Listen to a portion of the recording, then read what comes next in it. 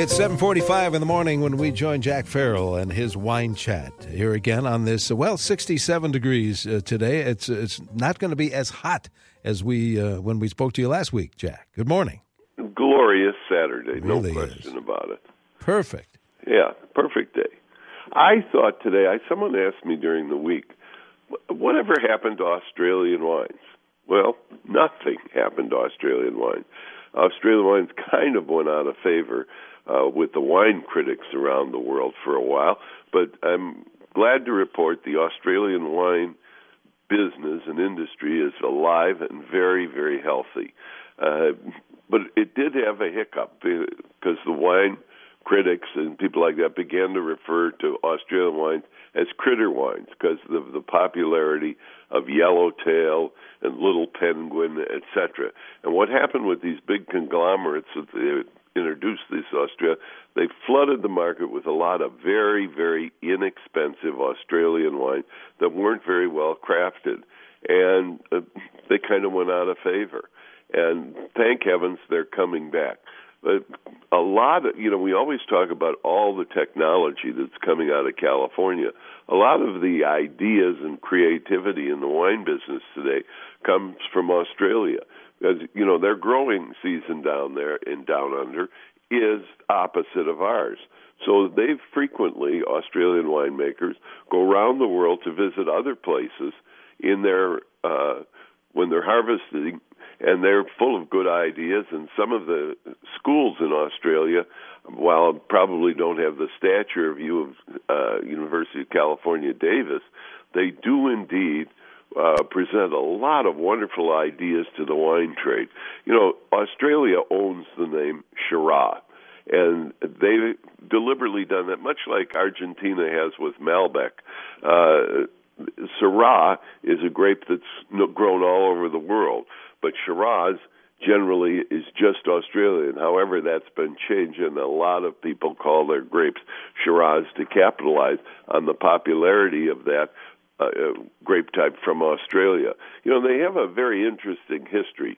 Australia started out as a penal colony in the late 1700s, and the very first ship that brought those prisoners to Australia had wine vines on them that they had picked up in the Cape of Good Hope as they stopped there to reprovision in the very tip of South Africa. And so vines have been there a long time. But it wasn't really till the 1850s when a lot of settlers came to Australia, and a lot of those settlers were farmers, where they really began to grow wine very, very seriously. Australia has about 500,000 acres of wine under cultivation and produces millions of bottles of wine every year. They're the largest exporter to the UK. They are the largest exporter to China, and it's just a wonderful area. The best wine area from Australia is Southern Australia, New South Wales, Victoria, Tasmania, etc. And the two big wine cities are Melbourne and Adelaide. In fact, Melbourne is such a pretty city, in my opinion, that if it were a little closer and not so inaccessible, I wouldn't mind having a house in Melbourne. It's just that pretty a place.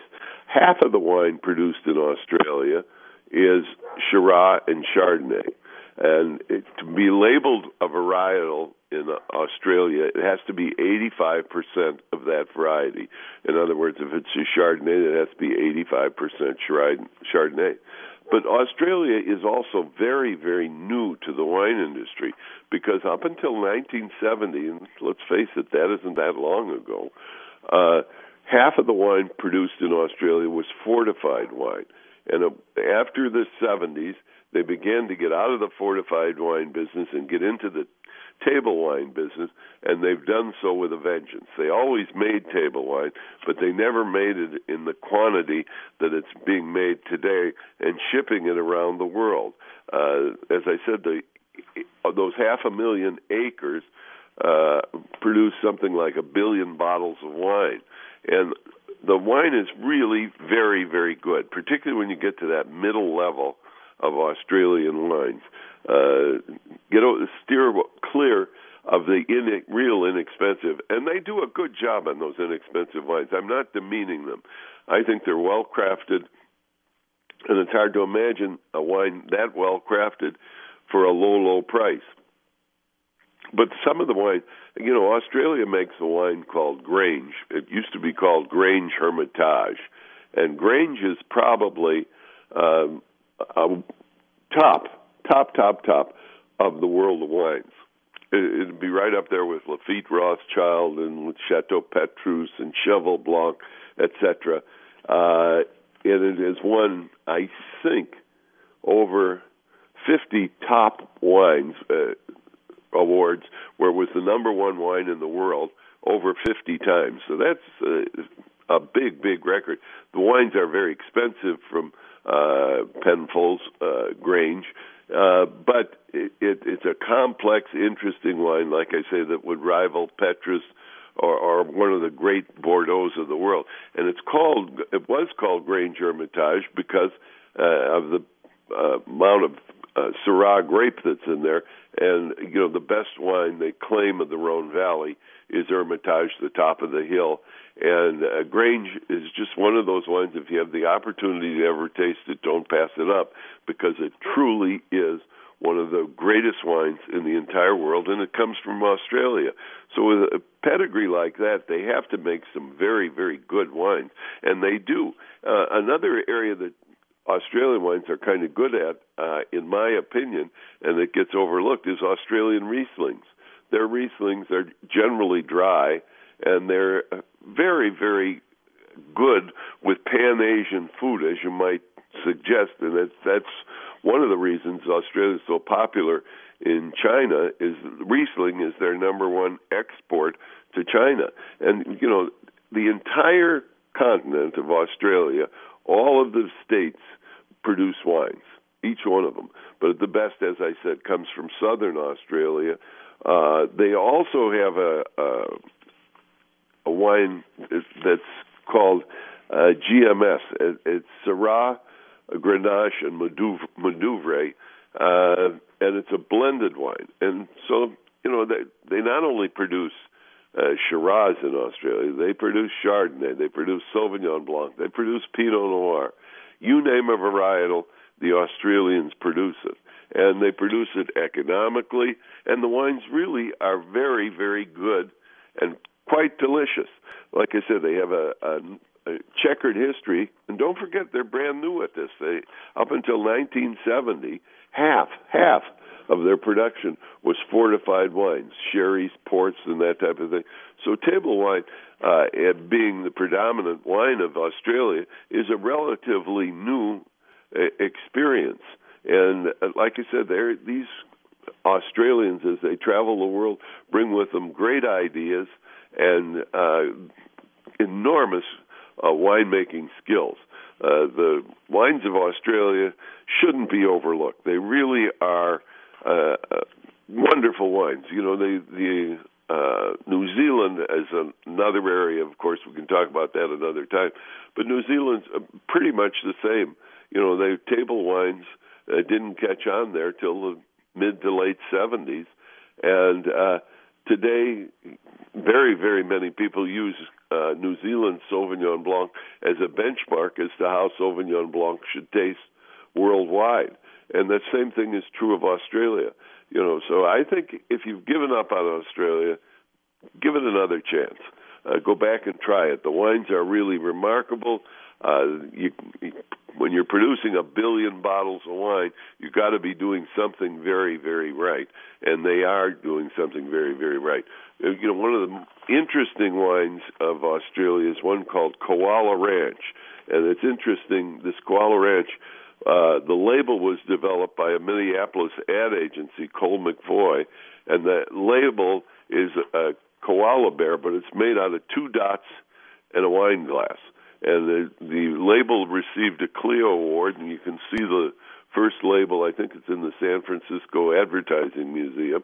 And Koala Ranch is a modestly priced Australian wine, about $9-10 a bottle. And it comes in all the flavors, Chardonnay, Shiraz, Cabernet, etc. And modestly priced, and it shows you how good modestly priced Australian wine can be.